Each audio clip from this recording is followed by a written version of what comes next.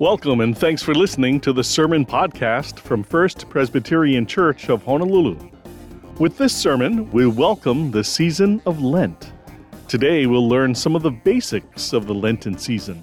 Now, some of us fast from a food or activity during Lent. Some might fast from cynical, biting speech. The Bible says there is power in our words. For this sermon from Ash Wednesday, here's First Pres Assistant Pastor Steve Page and the sermon, The Worlds We Create. Aloha everyone, my name is Steve Page, one of the pastors here on staff at First Pres, and I'm really glad you're able to join us tonight for this important service as we begin the Lenten season. Now, as I do every year, I want to take a moment to briefly explain why we do what we do on Ash Wednesday and what Lent is all about.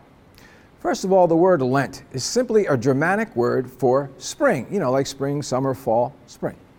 And Ash Wednesday marks the beginning of a 6-week journey through Lent. You see, in the season of Lent, we go on a journey with God and with each other, a journey that begins with who we are with all our frailties and our shortcomings, but continues with anticipation for what God may renew or do in and through us during this season. Moreover, it's a journey that culminates at a bloodied cross and in an empty tomb, and with the reiteration of that world-altering statement, He is risen. Now, over the centuries, the church has historically emphasized the spiritual disciplines of prayer or fasting, reflection, and repentance during Lent, though others can certainly be incorporated as well. As we fast and pray, etc., we're especially reflecting on where we may have veered off course from Jesus. That is, veered off from the heart and the passions and the values and the goals of God for our lives. This is why the issue of repentance is often emphasized in this period. Now, contrary to popular belief, repentance doesn't mean hating on yourself or participating in some sort of self-flagellation. Rather, it means to rethink, realign, and rebuild everything in our lives on the basis of Jesus. And this is why there's a lot of self-examination that is encouraged during Lent.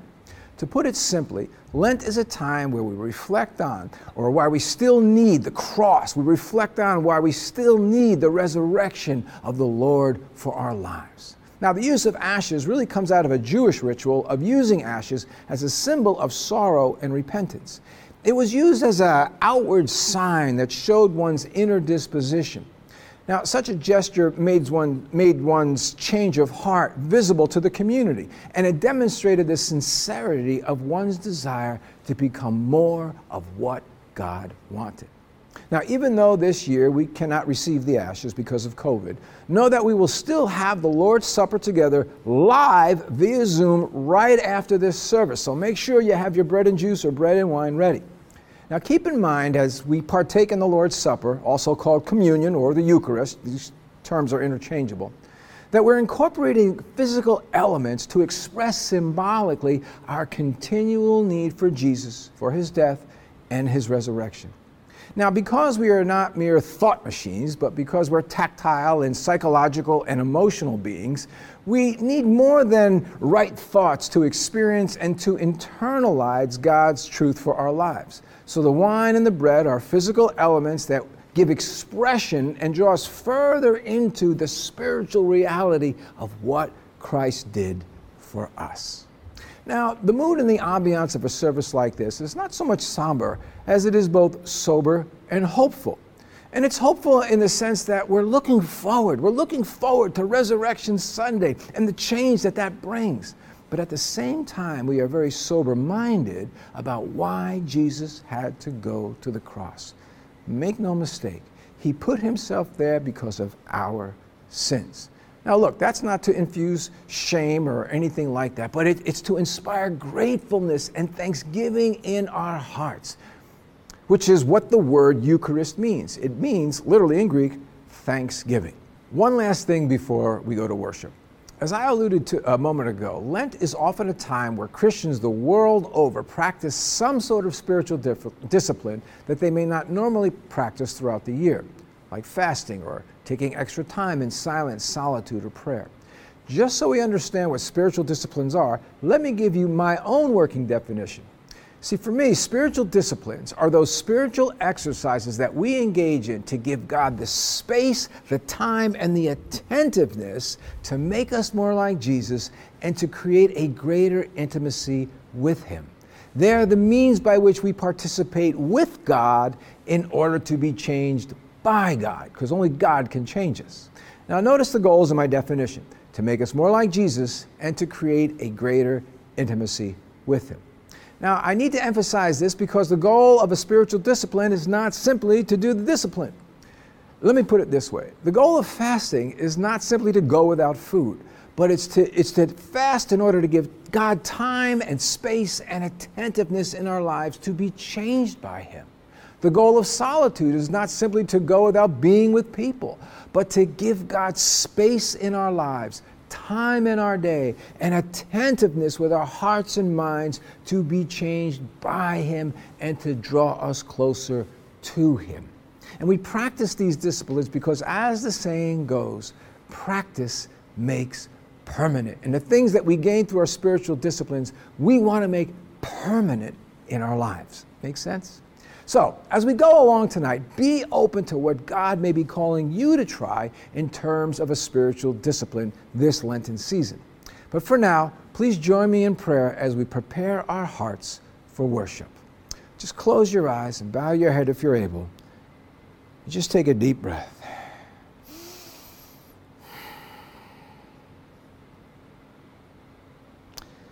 Lord, as we enter this Lenten season, we ask that you would fill our hearts and our minds with your Holy Spirit.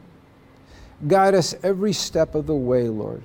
And I do pray for each one of us that we would be open to you in a new and unique way in order to become more like you and to become more intimate with you. In this hour, Lord, we pray that you would free our hearts and our minds to worship you with all our heart because, Lord, you are our great Savior, our great God, our great King. And we are here today simply because of your amazing and powerful grace on our lives. So tonight and every day through Lent, Lord, to you be all the glory. In your wonderful and gracious name we pray. Amen. Amen. Now, as you know, during Lent, one of the things many Christians do is fast from something like coffee or chocolate or Netflix or Facebook or visiting New Jersey or whatever. And out of curiosity, I looked up online some of the more unique things that people have fasted from over the years. And let me tell you, some of these things really surprised me. For example, some people actually fast from a comfortable bed for Lent. Others fasted from looking in mirrors for 6 weeks. Now that's a challenge, but that's nothing. Some women fasted from makeup for 40 days. Now that's pretty bold. But my favorite was this: fasting from hot showers. Now, you may not think that's a big deal, but trust me, I lived for some years in countries where I had no hot water. And with every freezing shower, you feel like you're serving penance for 2 people, as well as shaving years off of purgatory. Okay, I'm totally kidding about purgatory. Please don't email me about purgatory, okay? I'm just kidding. But kidding aside, last year I did try something I never did before in terms of fasting. And I think it helped me to grow in my walk with God more than any other thing I had done before during Lent. You see, I fasted from complaining. Now, why would I do that? Well, for several reasons. For one, over the years, I've noticed that somewhere along the line, I acquired a black belt in complaining. You know, get me going on politics or government or the American church, and I can fill an acre lot with complaining. In fact, if complaining were manure, I could fertilize a farm. See what I'm saying? Moreover, a big reason why I fasted from complaining was because so much of my life as a pastor, as a father, as a husband, revolves around words. I mean, think about it. As a pastor, just as a pastor, so much of my job is about words. You know, I may spend only about a half hour preaching, but I spend many hours writing words and crafting these sermons. I spend many hours reading words from books or articles or blogs and the like. And I spend a good chunk of hours listening to words from podcasts or from people that I counsel or guide or disciple, listening to words of pain and confusion as well as deep desires and shattered dreams. So, in a life that revolves so much around words, I had to really do something about the words coming out of my mouth, because I want my life to produce words that produce life, not cynicism and scorn. You know, recently, as I was yet again reflecting about the particular words that I express in and through a day, I came across these brief words from a blog by Pastor Carey Nieuwhof. He simply wrote this: "Words create worlds." Now, that may not grab your soul at the moment, but I want us to really think about how our words create worlds. You see, world creation is not only the domain of preachers. The words and guidance and encouragement of a teacher or a coach or friends, and most definitely a parent, can shape the world of a child for years, if not a lifetime. And if enough of those words, those life-shaping words, are negative and corrosive in nature, well, we can crush a soul and raise a cynic. Now, we see the notion of words create worlds writ large in our contemporary culture, don't we?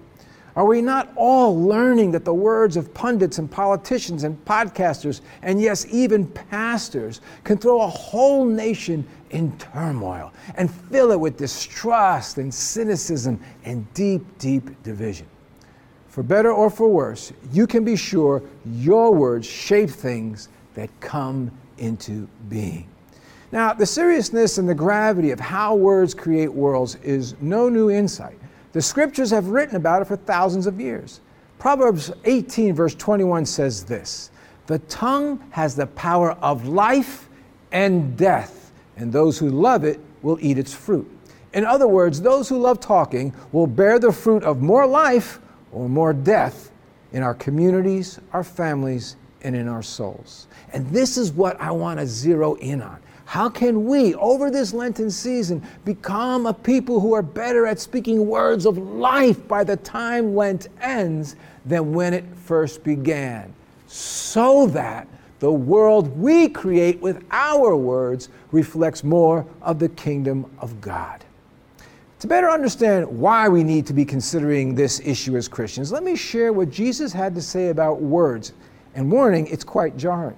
In Matthew chapter 12, starting in verse 34, he says this: "For out of the overflow of the heart, the mouth speaks.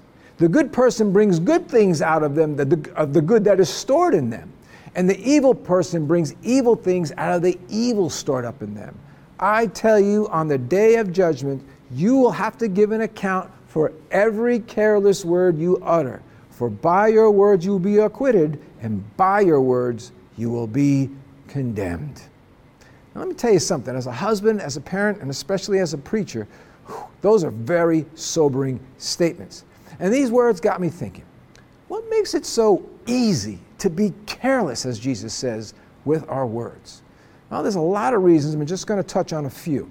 First of all, this, as Jesus points out in verse 34, the journey towards speaking words of life into our world, into our relationships, into our workplaces, and into our culture begins with us having the right heart. Now, to understand what Jesus is getting at, we have to be pretty clear on what he meant by heart. You see, heart in Scripture is not the realm of feelings like we may use it today in our English language. In fact, very often it's more akin to what we would call mind today. See, heart was a faculty with which we thought about things, evaluated things, understood things, decided on how to respond to life and to people and to issues. It is that deep aspect of us which processes and forges our thoughts, our words, and our behaviors toward the world. It was also the realm of our character, our value system, our mindset, etc. Now, I emphasize this because I want us to consider this very seriously. What happens when this aspect of our lives is forged by something other than the purposes and values and character of God?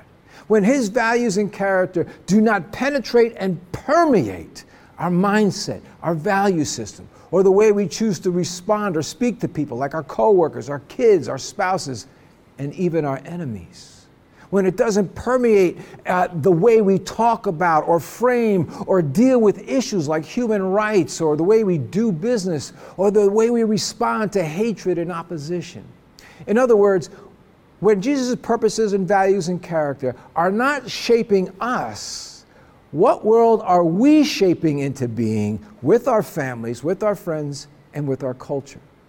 In the scriptures, when we resist God's purposes and values shaping us, it's called having a hard heart. Now, to be fair, we may not be hard-hearted, so to speak, about everything that Jesus teaches, but we might have what I call a selective hardness of heart. That is, being hard-hearted towards teachings that we simply don't want to entertain, like loving your enemy, or blessing those who hate us, or really facing and dealing with our anger or our contempt towards other people, not dealing with seeking forgiveness or reconciliation with those that we may have offended. You know, if I'm honest, sometimes some of the words from Jesus are like, leather seats when you buy a new car.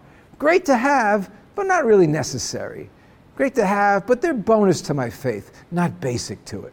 So in the end, our thoughts, our interpretive grid, our mindset, our decision-making, our world creation in our homes, workplaces, and culture ends up to be not what God intended. Bottom line, if we don't go through a heart change, then our word change, and thus our world change, will be bent in a wrong direction. Now, I know most of us think we're pretty positive people, so we probably think that we speak a lot more life than death in our day. But research shows something else. It shows us that about 75% of what comes out of our mouths in a day is negative. 75%. For example, like this. Can you believe how long it takes just to get a lousy vaccine? Oh, look at this guy going 10 miles under the speed limit. I'm sick of all this political nonsense. Why does Steve have to talk so loudly? Etc., ad nauseum. You get the idea. Negative comments all over the place about everything.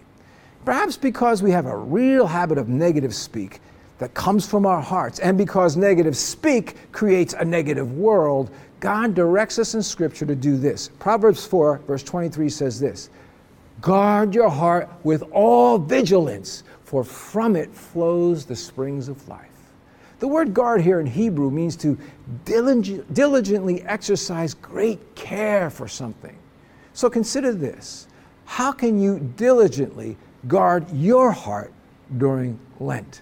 What kind of negative things that may move you away from God's heart for people, God's heart for issues, will you guard against? For example, years ago, I used to listen to talk radio on the way home from work. Well, the diatribes by the show hosts were so filled with vitriol and denigration towards people with different socio-political views that by the time I got home, I was so riled up and fuming with words of death in my heart. And if I'm totally honest with you, I grew more outraged at certain people and ideas, and I was becoming more cynical about our culture. And as I listened to such words again and again and again, they started to eclipse the deeper and the greater call of God on my life. I mean, think about it. As a Christian, am I ever called to cynicism? Am I ever called to denigrate or feel contempt toward other people whom God loves? Am I ever called to widen the divide between political parties? In fact, as a Christian, am I not called to love my enemies, to bless those who hate me, to heal divisions in my culture and create more shalom? So eventually, I finally realized, wait, this stuff is creating such a hostile heart in me. Why in the world would I let my heart be forged by and filled with such stuff? God wants me to guard my heart against outrage, not be filled with it. So I stopped listening completely, and I've never looked back. As the years have gone by, I've been trying to apply that same discipline to other things beyond talk radio, like podcasts, certain podcasts, or posts on social media, or even some cable news networks. I mean, think about it. Why in the world would I allow such things to draw me into greater outrage towards people whom God loves and died for? As you've heard me quote in other sermons, this pastor, it's a great quote: if you echo the culture, you get more of the culture, not more of the kingdom. You hear that? If you echo the culture, you get more of the culture, not more of the kingdom. Now look, I'm not saying guarding your heart means to bury your head in the sand. I'm not saying that at all. But it is being discerning as to what we will let fill and forge our hearts. And this is where we need to keep in mind the words of James when he wrote in his letter, James chapter 3, starting in verse 9, "With our tongue we praise our Lord and Father, and with it we curse human beings who have been made in God's likeness. Out of the same mouth come praise and cursing. My brothers and sisters, this should not be." And this is what was exactly happening in my heart towards people created in the image of God. Now, by the way, please don't take this as if I'm saying Christians should never listen to talk radio or look at blogs or posts or whatever. I'm simply saying I'm giving my own personal experience with this whole medium. Now, here's another challenge. Another reason why this ancient wisdom about guarding your heart is paramount is because of biology. Simply put, your brain is built for negativity. What do I mean by that? Well, scientists believe that our brains are hardwired to more readily pick out and latch onto negative things in the world. They believe it's a protective mechanism to ensure survival in a long life. And it makes sense when you think about it, because for thousands of years, when one walked from here to over there, they didn't simply walk casually looking at all the nice flowers along the path. Our brains honed in on that which could eat us for lunch, like the saber-toothed tiger in the bush or that wiggling python on the ground. So it has long been an advantage to have a brain hardwired to notice and latch onto the negative things we see, we hear, and we feel. Now here's the thing. That may be great for keeping us from the jaws of a lion, but it plays havoc on relationships and on how to live well with each other in community. Let me explain. When our heart, our mindset, our outlook, our interpretation of events and people are bent in a negative or critical or cynical direction, our hearts become blind. Not just foggy, but blind. Here's what I mean. Psychologists and researchers John and Julie Gottman did some longitudinal studies on couples and criticism. And here's what they found. People who are often focused on criticizing, in other words, people whose heart was bent towards criticism, missed a whopping 50% of the positive things their partner was doing. The negativity almost created kind of a tunnel vision that only sees the bad. And here's the kicker. What's really crazy is that when couples are critically minded, they see negativity even when it's not there. This is why, with our spouses, with our kids, our friends, our coworkers, we must be very intentional about curbing our harsh talk, our words of death to each other, because our harshness, our disrespectful language will block out a lot of good things that you may be actually doing. But all those good things sit on a pile of so many other negative things so people don't notice it. Bottom line, your brain will scour the landscape to notice negative stuff, even if what's in front of you is more positive than negative. And this is a big reason why we need to guard our hearts. Second thing about our biology I want to mention is this. We love to be right. Now, this is not just an ego thing, it's a brain thing. See, we have a peaceful sense of homeostasis when we go about our lives thinking we're doing right. We like this state of mind so much that being told that we're wrong literally feels like a threat to our well-being. You see, scientists have shown how our brains react to attacks on our beliefs, just our beliefs, the same way it reacts to threats to our physical well-being. Again, as I said before, our natural human tendency is to avoid threats. So, what do we do in the face of feeling such threats? Well, one of the big things we do is to surround ourselves with people who think just like us. This sort of subconscious choosing is in part what psychologists call confirmation bias and the formation of echo chambers. First, let me talk about confirmation bias. Confirmation bias happens when we scan our world for things that confirm our existing beliefs or ideas or plans or actions, and they filter out and even resist things that don't confirm them. It's kind of like that classic situation, when you're praying about buying a new Honda Civic. You really want it, and so you're praying to God if you should buy it, and then suddenly, as you're driving around, you notice the island is full of Civics. So this must be a confirmation from God that I must buy a Honda Civic.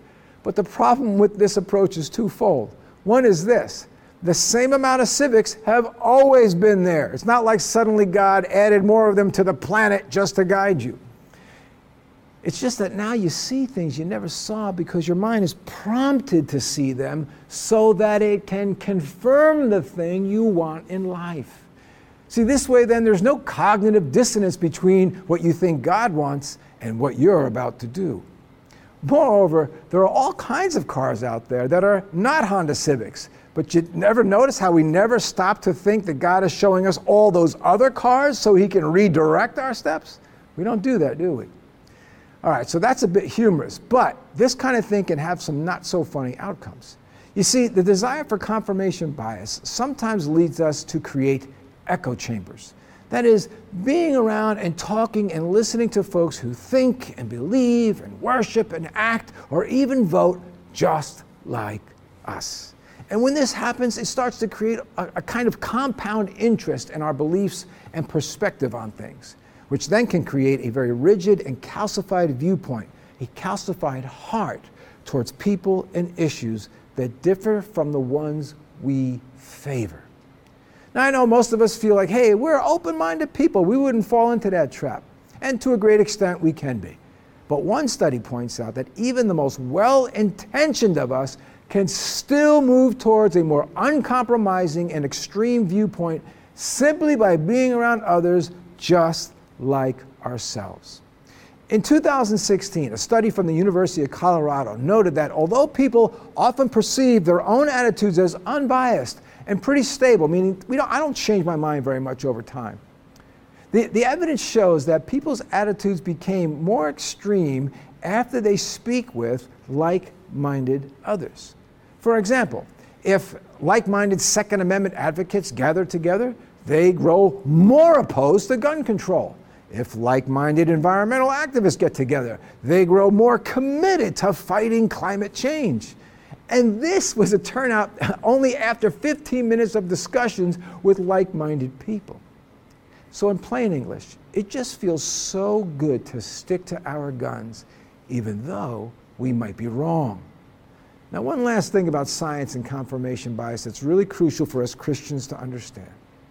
Even though the scientists could see how the people's attitudes in these groups became more polarized, more extreme by the time the group ended, in other words, they could see how liberals became more liberal and conservatives became more conservative. Even though they saw that, the people in the groups could not see that their own attitudes had become more extreme.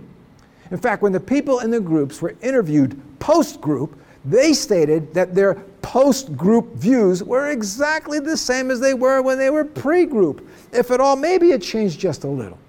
In other words, even though they moved into a more extreme position, they didn't realize the shift they made. And this is why we Christians really need each other and to speak the truth in love to each other. Because we are simply biologically susceptible to moving in an unhealthy direction. Now look, I bring all this up to say this. Even the best Christians are susceptible to moving in a direction that creates more division and discord, not unity and peace. And that's not just unfortunate, it's tragic. And it's tragic because we are called to be peacemakers, not division makers. It's tragic because we have faith in a God who loves people on both sides of an issue. Folks, bottom line, things like echo chambers and confirmation bias will never make us wise, only comfortable. And they are more likely to create discord rather than peace.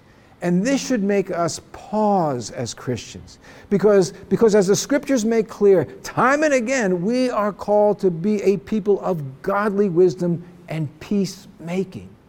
You know, in the same chapter where James speaks about how we misuse our speech to praise God and curse humans, he goes on to say this about being wise, starting in verse 13 and then verse 17. Who is wise and understanding among you? Show by your good life that your works are done with harshness born of wisdom. No, he doesn't say harshness.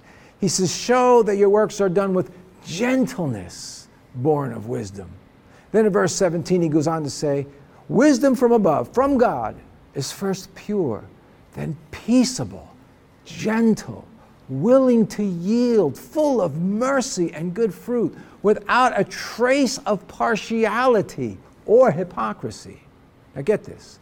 Peacemakers who sow in peace raise a harvest of righteousness. And this is why I bring all this up about speaking words of life, because words create worlds. And we are called as a Christian people to create a world of peace. And now look, we're not simply called to admire peace or even highly value peace, but to make peace in our world. And keep in mind, the biblical sense of peace or shalom is not just simply ceasing from hostility, but it's the creation of wholeness and well-being. It's about the integration and reunification of all of life, God and humanity, us versus them, minorities and majorities, the powerful and the powerless, the well-off and the needy. In other words, it is the coming together of everything that has been fragmented away from God's intentions for wholeness and well-being. So as we finish this segment of our service, let me ask you this. Is there someone with whom you need to make peace this Lenten season? Be it a friend or a colleague at work or a family member, or maybe even with God himself. Is there some work to be done in terms of your heart, your mindset, your words about those who have different political views than you? Can you spend some time this Lent really reflecting on the worlds you are creating with your words with your family, your friends, your coworkers, your world, your words in those social media posts, and especially those words in those emails that you want to forward? Do the words that we open our hearts to and listen to, be it online or on the radio or podcast or TV, do they move us in the direction of peacemaking or division making?